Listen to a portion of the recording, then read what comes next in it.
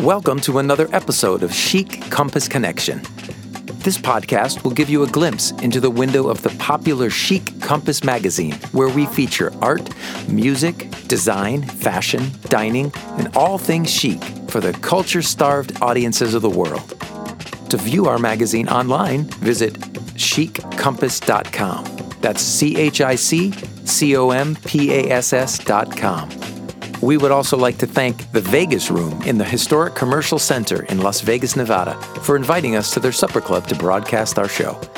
I'm your host, Jamie Hosmer. Let's introduce today's guest.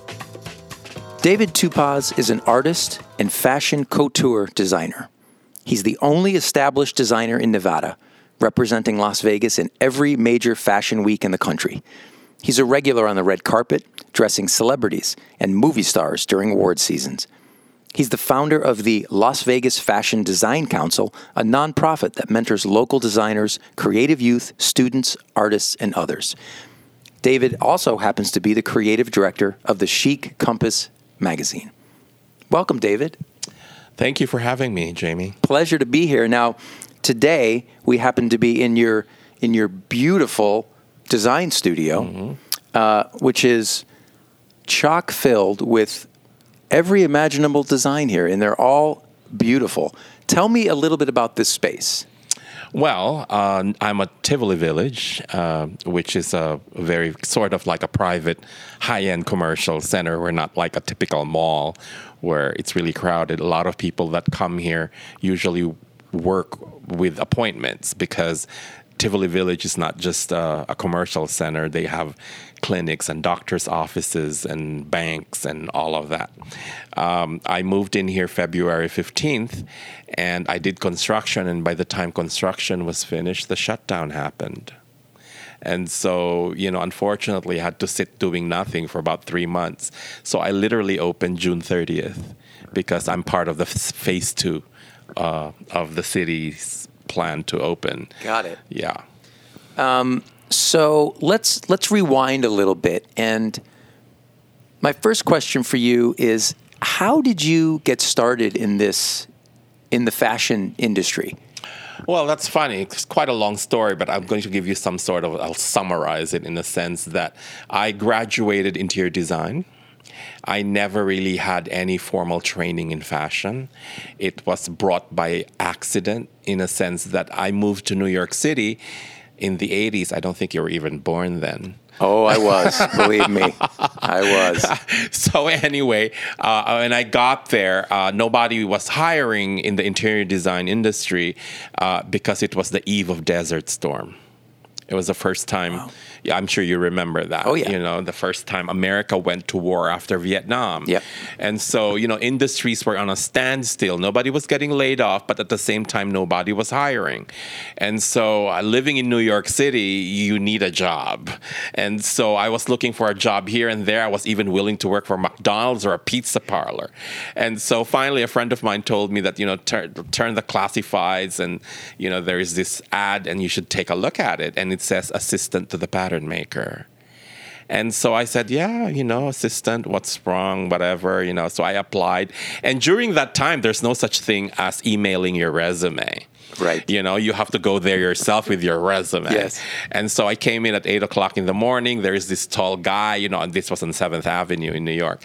And then he says, "You're David?" I said, "Yes, come on in." So I go in, I give my resume. He asks me to sit. And he was reading my resume, and he was looking at me as he was reading it. And finally he said, "I don't see any fashion experience in your resume," he goes. And, my common sense kicked in, and I said, I have a copy of your ad, I said, and I actually highlighted it, and I put it in front of him, the ad from the New York Times Classified. Okay. And it says there, assistant to the pattern maker. And it didn't even say with experience. There you go. And then so why are you here? He said. Well, I'm here because my experience is also in design. I said interior design and fashion design is relative. It's instead of me doing a room, I'm doing an outfit, or I'm doing a jacket, or I'm doing something. But we use the same tape measure. We use the same inches and centimeters. We also use the same color wheel, you know? Wow. And he laughed so hard. Wow. And then he said to me, I like you, he says. You are the 9th person who applied for this job, he said. But every time I ask them, why are you here? Or I don't see any experience in fashion, they excuse themselves and they leave. In your case, you're using this. You're using your head. And I want somebody who can make decisions. I want somebody who uses their head and not a robot in my office. So where can you start? So that's how I got in working in the fashion industry. And the thing about it is, I mean, this guy's in his 60s when I met him. And it was like having a personal tutor because it's just me and him in the basement, the pattern room. And, he would explain to me what he does, or sometimes when he takes a break, he asks me to cut the line and just follow the shape or whatever. So he was kind of like training me at the same time, and I was learning it hands-on. Wow. So working with him for 6 years, I learned the difference between Italian tailoring and the way the French made their coats and the way they do it in London, in Savile Row, and the way the Americans kind of mixed it all up, But then, I was able to distinguish certain patterns and cuts and how you make a dress instead of a tailored suit for men. It was like having my own personal tutor. That's incredible. Mm-hmm. So do you feel like that gave you a better education than if you had gone to school? Definitely, because, when you go to school, like in fashion school, they teach you all the technical. They teach you how to design. They teach you what to put colors. They teach you how inspiration is done. They teach you sewing, cutting, and all that stuff in order to produce a garment. But they never teach you how you become a designer. That's interesting. It's very similar to a musician. Mm-hmm. Right? A lot of musicians go to music school, mm-hmm. and that you learn the theory, mm-hmm. and you might learn the technique, mm-hmm. but it doesn't really teach you how to actually get gigs or how to show up. It doesn't make you David Foster. That's right. That's exactly right. So that's very interesting to me. Yes. And how long did you work for your mentor?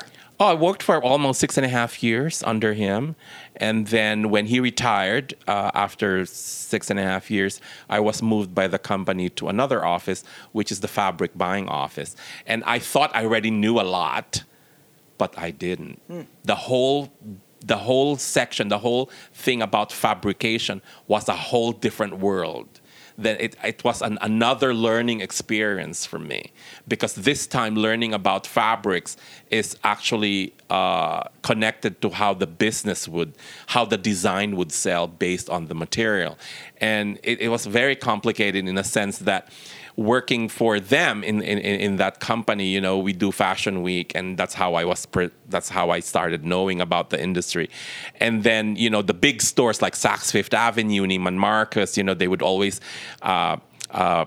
do their appointments to, they see the runway show, and this is something that a lot of people don't know.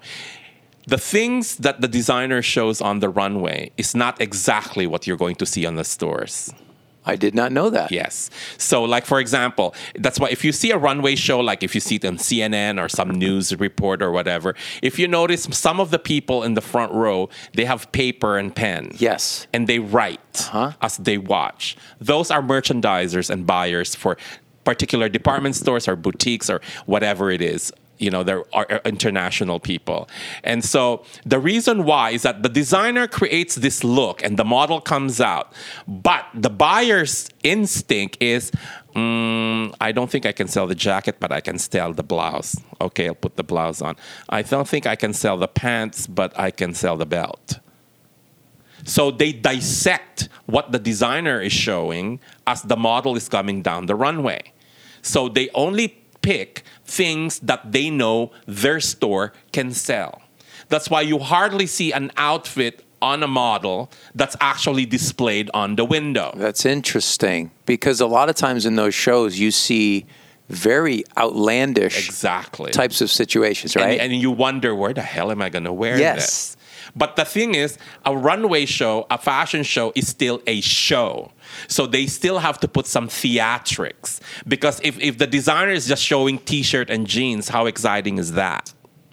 So they're framing some of those, the things that would maybe appeal to more of the masses, but they're framing that with something that's more theatrical. And not only that, it catches attention because it's newsworthy. Got it. You know, the shock appeal. I think if I'm going to apply to music, you have this thunderous, fabulous intro that you don't necessarily have to, but you do in order to catch the attention, and then the music comes. Right. It's the same thing. Wow. Or you have a tremendous dramatic ending to your song. You know what I'm saying? Yes. So it's just similar in a sense that, you know, it's still art. So there's has to be some art about it. But, you know, that's more or less, that's how it is. And so, you know, learning fabrics, that's how, you know, that's how you start relationships with all the buyers, because they have particular specifications, you know. And the thing in the fashion industry, there are certain fabrics that you can only use for dresses. There are certain fabrics you can only use for men's shirt or suits. All those fabrics cannot be either or. It's really created by the fabric manufacturers for a certain outfit, for a certain clothing line. I would imagine fabrics, you know, how have they changed through the years since you started? Well, it has. In right now, you know, about a few years ago when, you know, everybody started being conscious about climate change and global warming and all of that, you have to remember that one of the biggest polluters of the planet is the fashion industry. I'm sure everybody knows that. And I don't actually know how many people know that, but it actually is true, right? It's true. We are. And so the thing there is a lot of designers, you know, and a lot of manufacturers, you know, somehow examine their conscience. And they started doing biodegradable materials or materials that are recycled. Like, for example, they could create fiber using plastic. That's wonderful. So all those plastic bottles that they're being thrown or whatever, it's recycled to a certain form of. They have some sort of way to do it, you know, and technology-wise, and they can turn it into fabrics. And you're involved in this part of the industry, right? Tell us a little bit about that. Well, the thing is, right now, actually, what we're trying to do with this pandemic that's going on all over the world is like most of the designers, I would think that most the European designers are starting a collection of fabrics that are antibacterial. Wow. Exactly. So what happens is the fashion industry sort of tries to adapt to change, and we adapt to what goes on in life today. And so it's not just the recycling of plastics and make them into fabric or or biodegradable, so that, you know, if ever that particular shirt or that particular jacket goes to waste or goes to the garbage, it deteriorates like biodegradable, so it doesn't become you know, a pollutant of the environment. And so now with this pandemic, they are developing materials that would protect you from viruses and from Wow, that's fantastic. It is. So it's a game changer. And I think that is what creativity is all about. I think, you know, one of the greatest things that, you know, being mankind here on planet Earth is that creative touch. I remember my grandfather, ever since I was a little boy, my grandfather, my father's dad, every time he would see me, he would always tell me, David, like, you have to be the best of what you can be. It was always some sort of an advice. But for me growing up, you know, ever since I was a little boy, I always hear him tell me this. So for me, it's just like cliche. It's like, you know, don't get in trouble, come home before midnight, eat your vegetables. You know, for me, it was something to that effect, right? But all through the years, since, you know, grade school, I graduated elementary, all the way to high school, every time I would see my grandfather, whether it's a Christmas party or a family gathering or whatever, when he sees me, by the time he goes, he would always remind me, David, you have to be the best of what you can be. And I remember After high school, I was about to enter freshman college. It was Christmas dinner over at his house, and the whole family was there. But I said, I was raised, we're all Catholic, and so tradition and Christmas Eve dinner, the family stays together after dinner through midnight because everybody goes to church at midnight mass. Midnight mass. Exactly.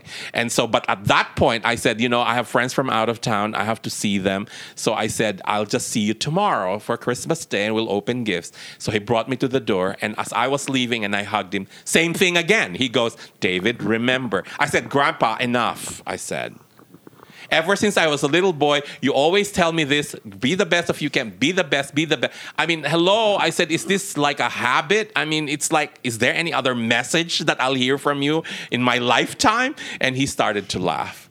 And he says, you're about to enter college, and I can see that you have a direction in life. And I said, yes, I can see myself in the next 25 years. I said, what I want to do in life, I want to be involved in the arts. And he goes, great, because by the time you follow your dream, or by the time your dreams come true, or you reach your goal, I might not be there anymore. The reason why I want you to be the best of what you can be is because there's only going to be one William Shakespeare, that after 500 years, we are still studying his work.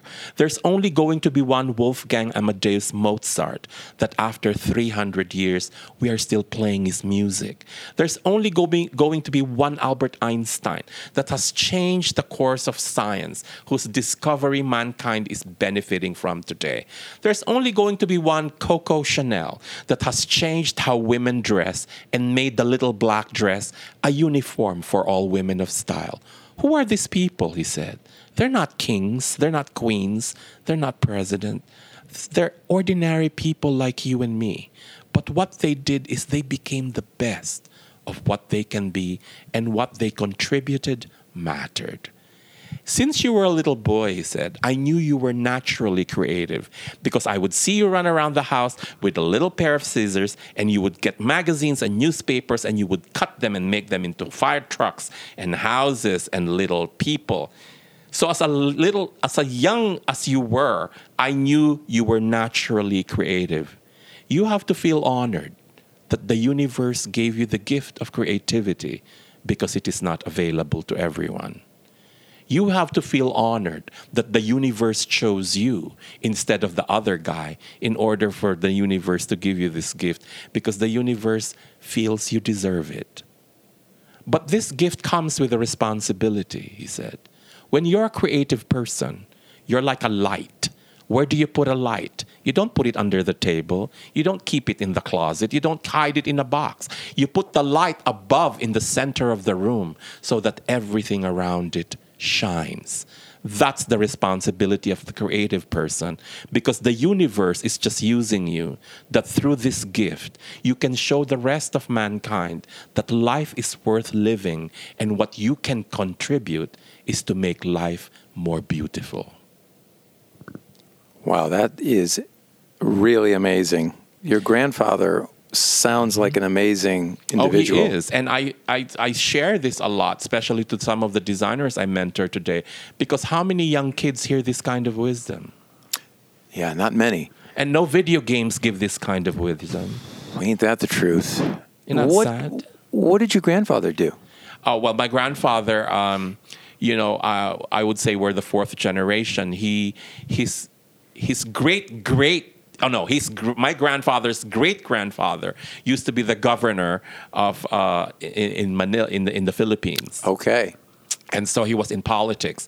And my great-great-grandfather's son, which is my grandfather's father, started the first Filipino-owned goldsmith and jewelry company. And so, because at that time, we were still under Spanish rule. Okay. And most of the businesses are controlled by the Spanish. Okay. The Philippines has been under Spanish rule for 400 years, since 1521. And it was the Spanish-American War in 1898 that freed us. I'm sure you know about the Spanish-American War in 1898. That's when the Filipinos became under American control. because they were able to get the Spanish out of the Philippines. Okay. And so from 1898 all the way to 1946, the Philippines was actually a commonwealth. We were just like Hawaii and Puerto Rico. But then in 46, the Americans gave us independence with a deal. Okay. That deal is that they're putting the biggest military bases outside of the continental USA in the Philippines, which is Clark Air Force Base and the Subic Naval Base. They're still there today? No. They're not there today. They're not there today, and but there is news that they're all coming back because of what's going on in the China Sea, where China is trying to take over a lot of those parcels, and they were creating islands. Wow. And so the American presence needs to be there because all the other Asian countries are complaining, like Thailand and Vietnam and Malaysia, Singapore and Brunei and the Philippines, of course, because, the China is trying to claim properties on that particular side of the world. That brings up an interesting question for me from somebody outside the fashion industry, of course. How much of a role does trade with other countries play into your design business? Are you thinking ahead of, the fact that, well, we may not have a great relationship with this country trade-wise, or there are some tensions? Does that affect what you do? Not necessarily, because style is free. Style doesn't know politics, doesn't know any of those things, regardless whether I remember when China was not open to the Western world during the time of Chairman Mao, all those people were wearing the same uniform. Right. You remember? Yeah. Every woman, a man, child, they were wearing the same uniform. There was no fashion then. But the thing that was interesting is regardless whether everybody looked alike, there were jewelry. Well, isn't that interesting? Exactly. And so some of them express themselves through jewelry, and not only that, there was perfume, which is also part of fashion. So everybody might look the same, but they don't smell the same. So fashion does work, even in the most harsh environment, like, a dictatorship or a communist country. It survives in some form. It doesn't have to be clothing. It could be something else. Because fashion is not just clothing. It's jewelry, it's sunglasses, it's socks, it's underwear, it's cosmetics, perfume, lipstick, shampoo. That's fashion. Everything is fashion. So, creativity, inspiration.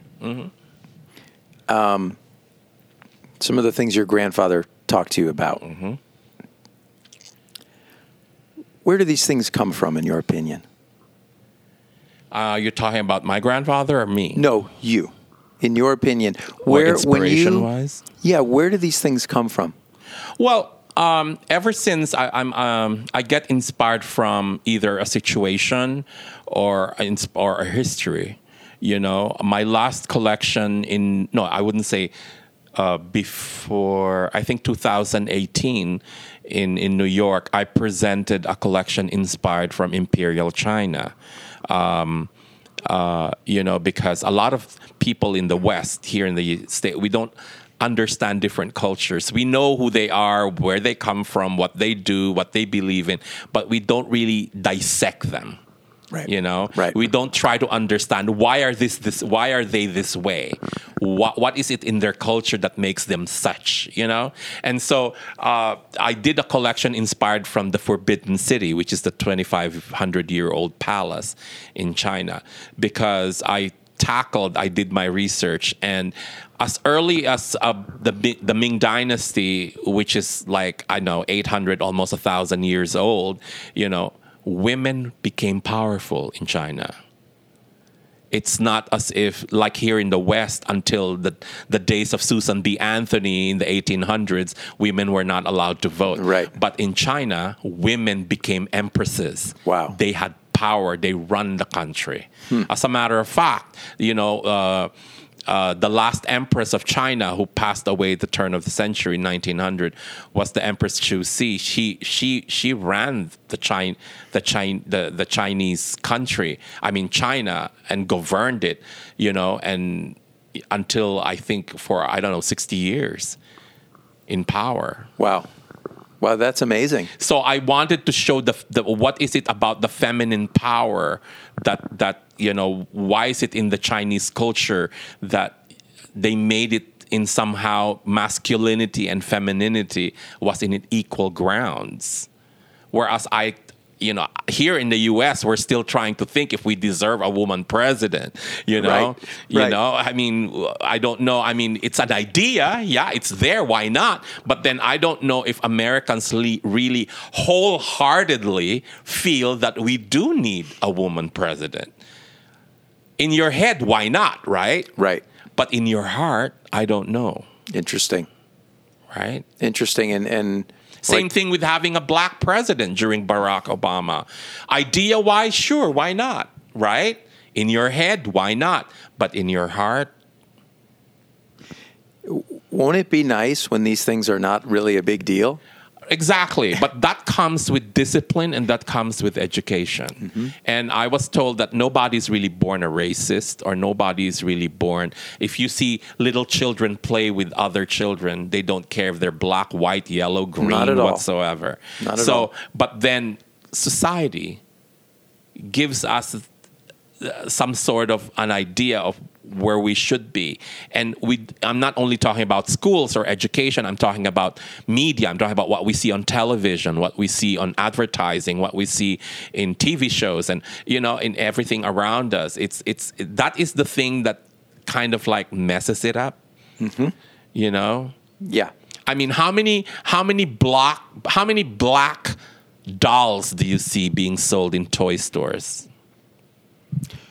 Well, I can't say I know that. But I'm saying, right? But hopefully more now than when I grew up as a kid. Mm-hmm. When I grew up as a kid, I don't think there was any. Exactly. And the way even in our religion, Jesus Christ has always been a white guy.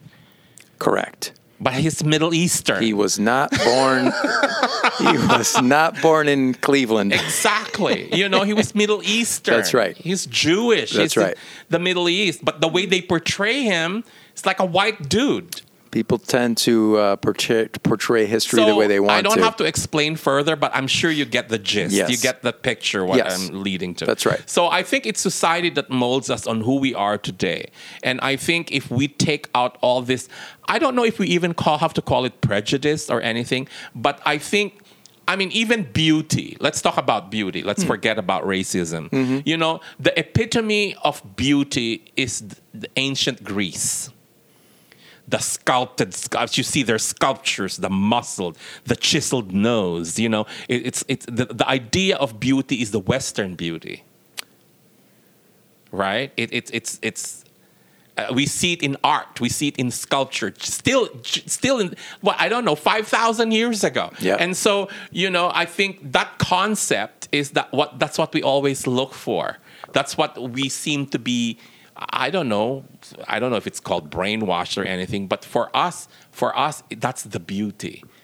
Nobody really went out and said, this is beauty from Africa, or this is beauty from China, or this is beauty from some other country. You know what I'm saying? But internationally, even anywhere abroad, even if you're in Asia or in Africa, it's the white race that seems to be the epitome of beauty. The chiseled nose, the high cheekbones, the jawline. It's in sculpture. You see it in all major sculptures in every museum all over the world. The epitome of beauty is the white race. Well, hopefully as humanity evolves, that will evolve so that people will see that there's beauty everywhere, every culture. Exactly. And I think I always say that human beings, humanity in general only evolves in one thing. What is that? Relationship. There's no other things we can be good at. Mm-hmm. That's where we are. So it's through relationship with yourself, your relationship with your spouse, your relationship with your parents, your relationship with religion, with science, with politics, with your dog, your relationship with nature. That's how we evolve. That's all we can do. Very true. So, and I think it will take more than this lifetime. I think it will take another 1,000 years. Now we already, approve that there's such a thing now that, same-sex marriage. Whereas then, that was like, they cut off your head. I know. Right? But the thing is, it does accept changes. And the world seems to quite open its narrow-mindedness. And it's slowly opening, it's gradual. So I think eventually, probably not in this lifetime, probably in our kids' lifetime or whatever, we can see more changes, we can see more acceptance. But as for now, as what we see all around us today, there's still that. The kids today seem to be so accepting of each other, right? So that's hope for the future. Yeah, I mean, that's the only thing we can do. It's like, it's like, I think neither any of us can change the world, but we can start with... We can do our part, right? Yeah, exactly. So, David, tell me, if there is such a thing, who is a typical customer of David Tupaz? Well, usually it's those women who lunch. Because there are different if I talk about fashion, for example, there are two kinds of fashion. There is the so-called manufactured fashion, and there is the other one, which is the designer fashion. When you talk about the designer fashion, you talk about Gucci, you talk about Chanel, you talk about Calvin Klein, Ralph Lauren, right? But when you talk about manufactured fashion, you talk about Banana Republic, Club Monaco, Zara, Old Navy. Why? Because there is no designer image behind those labels. There's no human being, which is the face of that brand. Okay. Whereas a designer label does. Ralph Lauren is a real human being. Right. Right? Coco Chanel was a real human being. So of the manufactured brands, are they just hiring a designer? They have designers that work for them, but these are just designers. They're not brand designers. Right. But some companies already hire, in order to uplift the image of their brand, they hire name designers to actually work for them. I'll give you an example. Marc Jacobs is one of the greatest American designers, was hired by Louis Vuitton in Paris to be their creative director. Okay. Although Marc has his own line, he has his own brand, and yet they hired him to update the 100-year-old Louis Vuitton brand. Interesting. Okay. So that happens. But then you see the difference, right? So that also boils down to who are the people following this kind of setup. Who are the ones following all these expensive brands? Of course, people with money. Right? And the manufactured brands are just for the regular person who works a 9-to-5 job. Sure. And they wait until it's clearance or sale season. That's when they shop, right? So I'm sort of in the middle of both. Okay. Right? Because I don't manufacture my clothes like Old Navy or Banana Republic, that I make 100 dozen of one style or 1,000 pieces of this. I don't have that capacity. The most I could do is probably 3 sizes. Okay. And then there is the couture. I'm talking about ready to wear. And then there's the couture where I can only make one. Like, for example, doing an outfit for Celine Dion for a performance. I have to do that dress just for the performance. I cannot manufacture it 5 times, Okay. Or there's a wedding and this bride wants a particular dress. That's her dream since she was a little girl, and we have to create it for her. And that, I cannot manufacture that. So she's the only one who's going to have that design. Right. I remember, I think the most expensive wedding dress that I was able to make was a wedding dress, and the top of the wedding dress was actually embroidered with real pearls. She didn't like sequins. She didn't like crystals or rhinestones. She wanted real pearls. Wow. And so I got freshwater pearls and in different shapes and sizes, and we did the embroidery using all that. And the dress became so heavy. And, I remember her father commenting when, she was all dressed up, and her father said, "David, this dress is going to be in a museum one day." And I said, "True, because this is no longer a dress. This is jewelry." Wow, right. Right, kind of blurs the line there, right? Yes. So those are the types of clothes that I can make. If somebody is willing to pay that, that's about $67,000. Wow. That dress. Wow. That's something right there. Exactly. And so, I could do that, but I started a small little ready-to-wear line because there are people who like my stuff, but then as what the pandemic is doing is that every tastes have changed. Clothing is no longer that priority today because where are you going to go? You cannot even go to a bar. Right. Or you can't even go to fine dining anymore and get dressed, or all the red carpets are canceled. That's right. Everything's canceled. Everything is canceled. So where are you going to buy the $5,000? Where are you going to wear the $5,000 dress? And that was something that you do that regularly, right? Create outfits for stars doing a red carpet. You see them there in that particular table. And so, I've worked a lot with most of them. And I still do, because some of even their own personal clothing, a lot of these celebrities, a lot of these stars, they don't go shopping. The shops go to them. Yeah, they can't really go out and go to a store. No, they can't. Have you ever seen a big star shopping over at freaking Ralph's grocery store? Right. No, they can't, And so, so a lot of them, especially the guy clients I have, when they order clothing, they just don't order one. Like Bill Shatner is my client, and, he would order like a dozen shirts, a dozen pants, It's like a whole wardrobe. Because, guys are guys, It's not like, we always have to see what's going on in the windows. Right. And I want to have that. No, we already know. Regardless, we all look the same. Yeah. When all the guys look the same in a suit, okay? Right. So, right. And that's what's expected of men. You don't see feathers and flowers and all that stuff. I mean, sometimes at the Grammys we do, but probably. Yeah, but regularly. Normally. Yeah, normally, no. Correct. So, it's fascinating because I think my career has given me an opportunity to meet different kinds of people, different kinds of people's incomes, and the thought process and the way they handle themselves.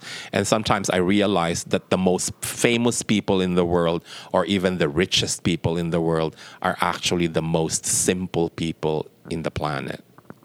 Isn't that nice to hear? It's true. That's really nice to hear. They still long for freaking Kentucky Fried Chicken, even if they can afford to eat steak every night. Right. They still want French fries from McDonald's. You know what I'm saying? And so it's just that we always look up to these people like there's some people that are, they only have to have the best and they always have to be, eating the best of this and the best. No. They're still regular people like us. The only difference is that they have titles. So tell us a little bit about your work with Chic Compass magazine. You're the creative director. What does that entail? Well, it entails on, like, for example, I handle most of the photography that happens in the magazine. It's primarily the creative, the art, or the way the magazine is going to be presented. This particular season that we're doing the digital issue is that I'm highlighting one of the best young photographers, I would say photographer/artist, who's based out of Los Angeles. And you're going to see his work, which is amazing. And I'm featuring him. And I always do it because the magazines are very visual, It has to be a visual thing. Yeah.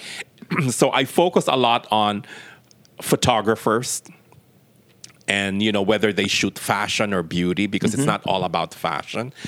Sometimes we also focus on beauty, on women's makeup or colors of their of cosmetics and all that. So I don't know how things have changed in the publication industry, but ever since I was, when I'm in my younger years, my magazines were a source of information. Right. We look at the magazines and see, oh, look what he's wearing. Oh, I want to look like that. Or I like what he's wearing. That's how we base it. So that's what I still do in a sense, but although I put more art to it, not just the commercialism of the images that are being printed in the magazine. You want to put your creativity, your creative stamp and fingerprint to it, right? Exactly. And not only that, I also want to bring all these talented people in the magazine that nobody has probably heard of. Or, I try to give them, their platform or introduce them or because if nobody's going to give them a chance, right, then what?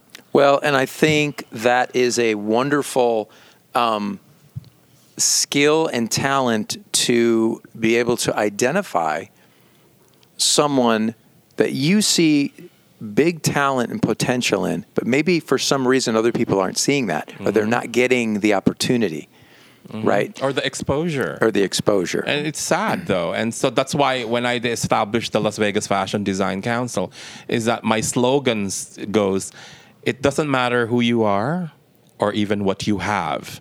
What matters is how others have become because of you. That's beautiful. Tell us a little bit about the council and what you do with the council.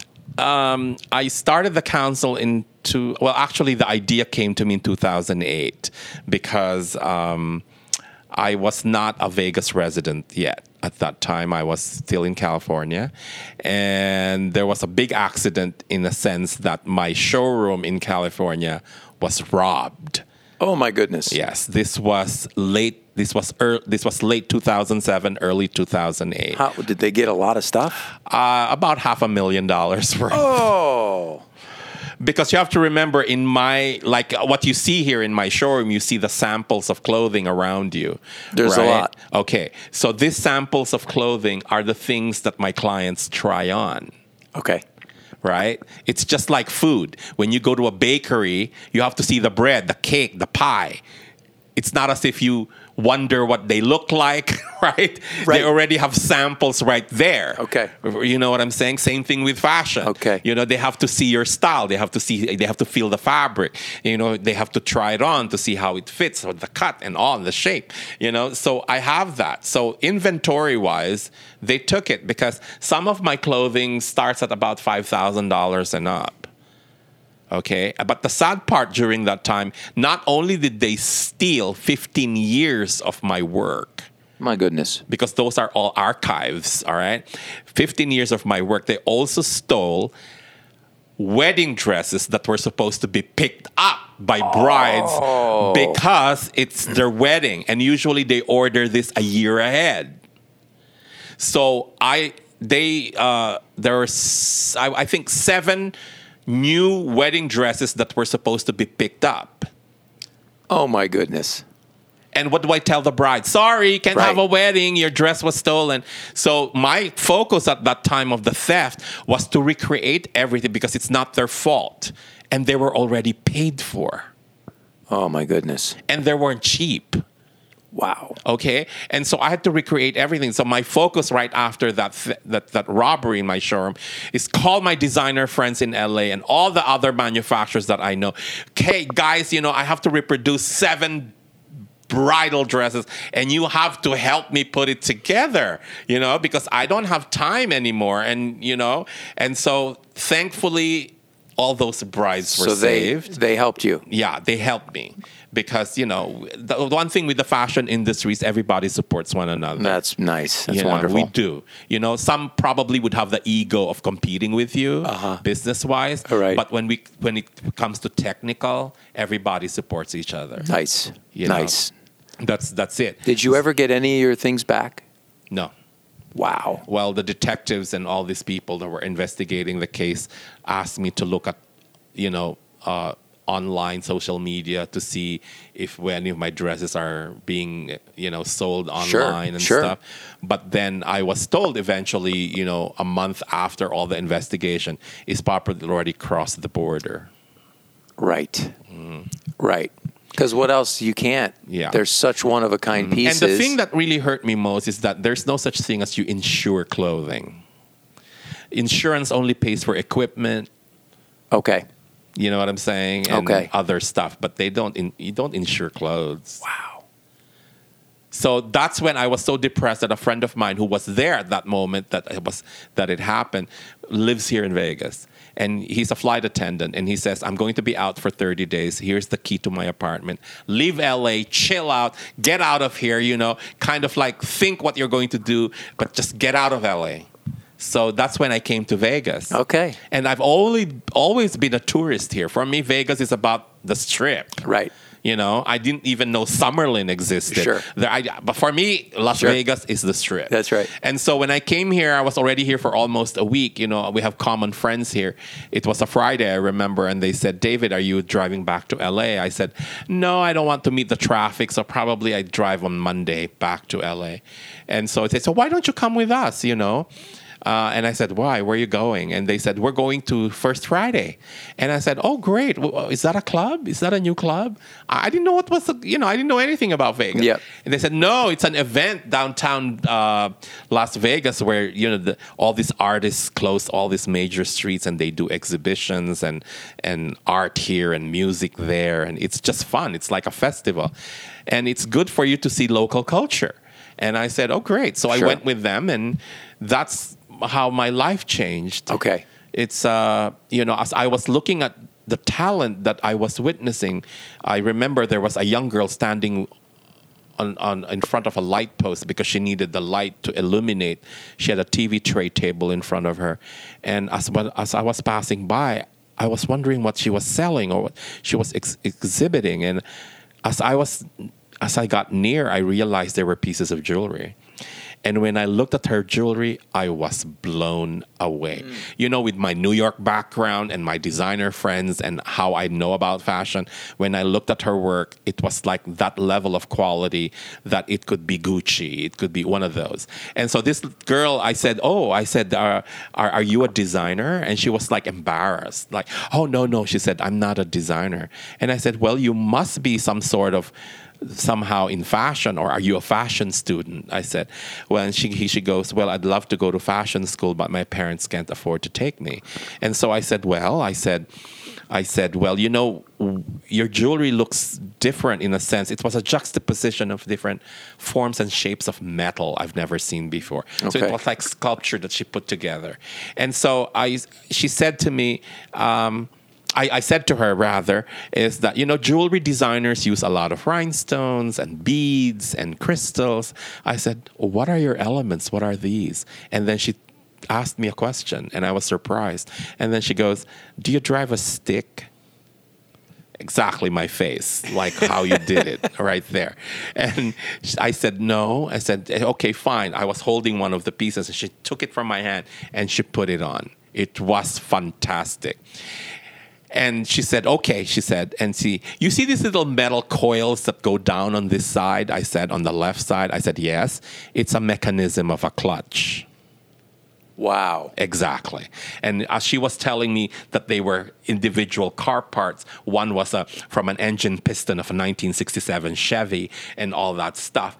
As she was explaining it to me, in my head, I was saying, I'm looking at the future designer for Tiffany's. I'm looking at the future American designer for jewelry. I'm looking at the future American designer for Van Cleef and Arpels. But at the same time, my mind was telling me, what's going to happen to this young girl? She just told me that her parents cannot afford to take her to fashion or art school. So who would help her in her creative growth, knowing that public schools, they took art and music out of the curriculum. Yes. You know that. Yes. So I said, how many young people are there in the city of Las Vegas that have this enormous talent. Yeah, you talk about creativity, right? Yes, creativity. Wow. And yet there is no support. There is no money. It seems like they can't go anywhere with this God-given talent. So that your idea was born. Exactly. And so when she said that her father works for a junkyard, and that on the weekends, her mother works for the casinos until the early morning. So her father doesn't want to leave her behind because she was only 14. Oh. She was just a kid. Wow. She was only 14 and she did this. And so, that's why she stays with her dad until he closes the junkyard. And that's where she sees all this stuff. And so the funny part was when I asked her, have you sold any of your work? And she said, no, I haven't really. And I said, are people showed interest at all? She says, well, you're the only one who really stood here for all this time talking to me. So she said, so I said, what time did you get here? She said, well, we start assembling everything at 4. And it was almost 8 o'clock that night when I met her. And I said, how much are you selling them? And then she just goes, how much do you want to buy it? And so I told her, well, you literally told me they're junk. But that's not the value of your work. I said, the value of your work is the time and the effort and the creative touch and how you put all these things together that created it. But being a 14-year-old, I guess that kind of profoundness didn't really register. Right. She just says, oh, whatever. Says, how much do you want to buy it? Oh, this is just junk I threw together. Exactly. Not realizing that there's something there, right? And so she said, I said, how many pieces do you have? She had 7 samples. So I said, would you sell them to me for $50 each? And at first, she did not realize that the word each. She immediately said, oh, you can have everything for $50. So I said, no, I want this for $50. I want that for $50. I want that for $50. She looked at me like I was crazy. She looked at me like, are you am I hearing this right? She was just, you can see from her face that she's sort of like confused. And then in a few seconds, she said to me, looking straight to my face, she goes, for reals? She said, you're going to buy this at $50? I said, yeah, for reals. And then I said, is there an ATM machine around here? And she says, there's a mobile one just right around the corner. And I said, okay, I'll be back. And as I was walking, I said, there is some reason why I met this girl. Right. I was not planning to come here. Right. I was about to leave for LA, but I just wanted to stay for the weekend. And so of course you go to the ATM, it gives you $20 bills. And she had 7 pieces at $50 at $350, right? So you have to get $360 out. Okay. Right. So I said, what's the $10? Give it to her. And so that's a lot of cash. $360 worth of $20 bills is a lot of cash. Mm-hmm. So I had to fold it. As I was walking back towards her, I saw her from a distance. She didn't have anything really to wrap those items. And so she took one of those Vegas Weekly free magazine on the street and she just tore the pages. And that's how she wrapped them. And she didn't even have Scotch tape or anything like that. But she had that way of wrapping paper like origami. Where it locks whatever's inside. Wow. So you see that there is that creativeness. Wow. But the simplicity of it all.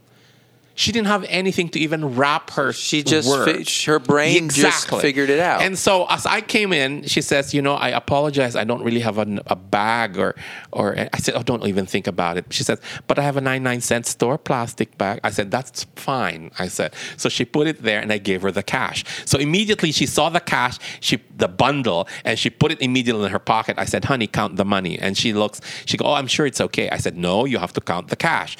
She said, I don't think you're going to cheat me. I said, it's not that. I'm already teaching you how to become a businesswoman. So she started counting it. By the time she got to 100, 120, 160, she started to cry.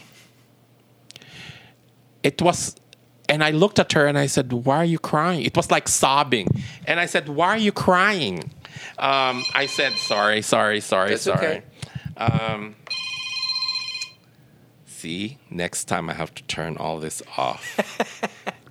But that's part of the interview. Anyway, that's the fun of it. There you go. This is like a reality show, but it's more like a reality sound. That's right. So anyway, and she started to cry. And I said, why are you crying? I said, you're supposed to be happy you sold all your work. She says, oh, I'm happy. But now I can buy crystals. Now I can buy beads. Now I can buy rhinestones. Wow. That's amazing. So she won't depend on junk. Right. That's what she meant. And so I said to her, I said, you know what? It's almost 8:15. I said, I think, and she's pretty. She has blonde hair and green eyes. And I said, 14-year-old in downtown Las Vegas with $360 in your pocket, walking and roaming around doesn't look good. I said, you have no business here anymore. You sold everything. Now it's time to go home. I said, did you drive here? She says, no, I took the bus. I said, which part of town do you live? I don't really know. She goes, I live near Nellis, she said.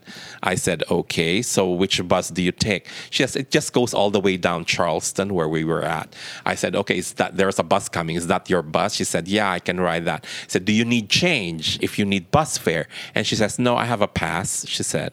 And then I said, okay, fine. And this is my card. I said, call me when you get home. Because I wanted to make sure she rides that bus. Right. Okay? Right. And I said, before that, I stopped her and I said, are you wearing socks? She was in sneakers. She said, yes.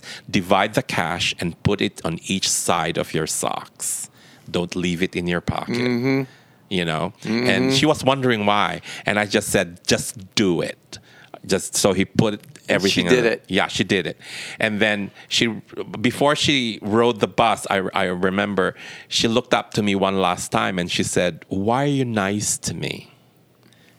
And I answered her back and said, because one day you're going to be nice to someone else. There you go. And that's when she left. And I gave her my number. I told her, call me the moment you get home. And so after that experience, I was looking at all my other friends. We were kind of like, he's separated and all that. And I was walking. I was thinking into my head. I said, I'm not Calvin Klein. And I don't even have Calvin Klein's bank account. Right? But, I said to myself, famous people know me.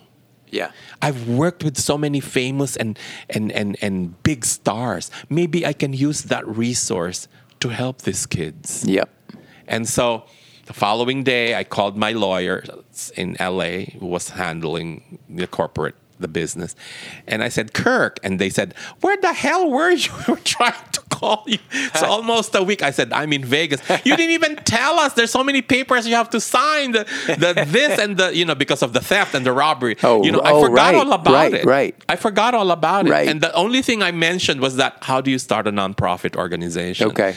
And my lawyer says, what the hell is going on? And I said, I told him the story and says, okay, I'll see you when I get in. And so anyway, we had to file it. I had to do a 501c3, file it through the IRS. And, after about 8 or almost a year, we got our certificate. Okay. So it's the Las Vegas Fashion Design Council, which is a nonprofit organization. And what it does, it helps all these kids who cannot afford to go to fashion school or art school, help them in creative growth by giving them workshops and educational programs, so that in the event that they think that this is the career path they want to go through, they already have a knowledge of it. Great. You know what I'm saying? Yeah. And then, with the computers and the internet, you don't need to go to school anymore.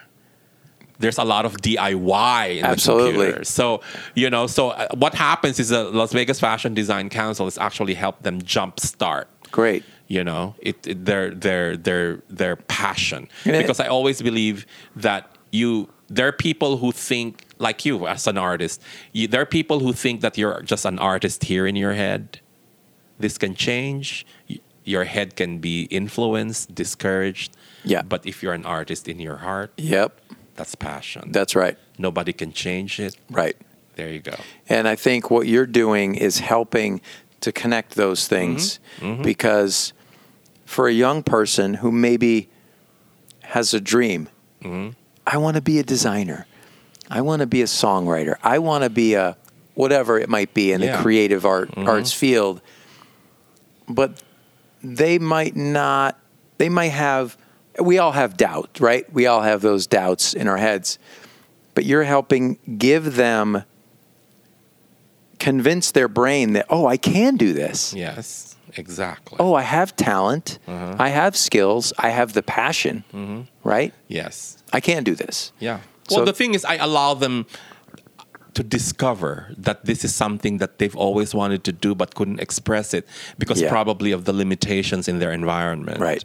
but then I give them the chance to express it, and why not? Yeah, why not? Exactly. Why not? And, why not? Our knowledge is not just for us. Mm-hmm. The things, as my grandfather said, that, being a creative person, you have a responsibility. Very true. So... That's a wonderful thought to end on. David, thank you so much for talking with me. Welcome. This has been a fascinating conversation, and we're going to have you back because I think there's a lot more we could. Oh, probably. Thank you so much. All right. Thank you for having me. Have a great day. Okay. Thanks. You have been listening to the Chic Compass Connection podcast. To learn more about Chic Compass magazine, visit chiccompass.com. That's ChicCompass.com. Thanks again to the Vegas Room for hosting us. Visit thevegasroom.com to find out more about this great supper club. This is Jamie Hosmer. Thanks for listening.